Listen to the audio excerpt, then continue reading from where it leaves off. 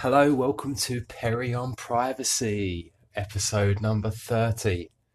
Well, today I'm going to update you on a little story with a GDPR request I've made.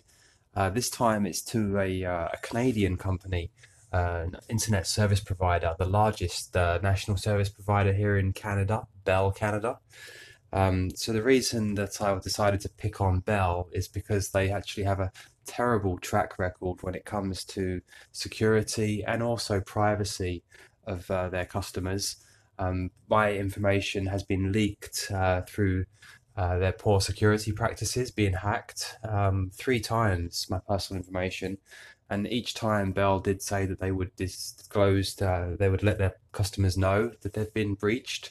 They'd never let me know. I had to rely on the dark web and Troy Hunt's fantastic Have I Been Pawned tool to find out that my information was compromised. I've also worked with a few other Canadians and showed them that their data has also been exposed through Bell Canada's hack. And this has happened not just once, but three times with Bell. Um, so they do have a very poor record when it comes to security. As for privacy, they've also had to backtrack a lot of their plans. They've got very invasive profiling of their customers. They like to build profiles much the same as Google does on people's viewing habits, their interests, and their demographics, and use that to share that with their advertisers, and get a better price for their advertising. So they were doing this without allowing customers to opt in or opt out, and the CRTC here in Canada put a stop to that a few years ago.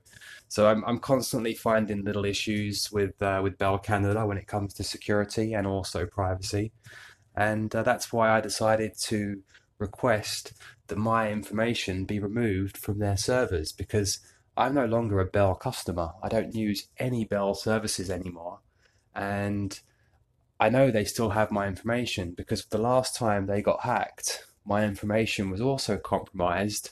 I didn't have any Bell services, so they still had my information, and it was released like on the dark web publicly because they were hacked, and I wasn't even, using Bell services at the time. So if they'd have just removed my information, then that wouldn't have happened. So I called Bell and I asked them, "Can you remove my information, please, as per GDPR?" And they were like, "What? What's GDPR?" And I spoke to their manager first on duty, and he said that Bell Canada is a Canadian company and GDPR is a European law, and we don't have to comply, and blah blah blah. And I said, "Well, actually, that's not quite the case because Europeans are covered by this, and as for now, Brexit hasn't fully happened. I'm still a European, I think." So I requested that my information be removed, and he said it's not up to, we can't do anything. But they did forward my concern on to Bell's privacy department. Well, a few days later, I got a phone call, and it was one of the executive privacy people at Bell, and they were very, concerned. And I was like, okay, great, this is good. We're going to make progress here. And um, we had a few phone calls back and forward on what needs to be done, and they agreed they would remove my information as per my request.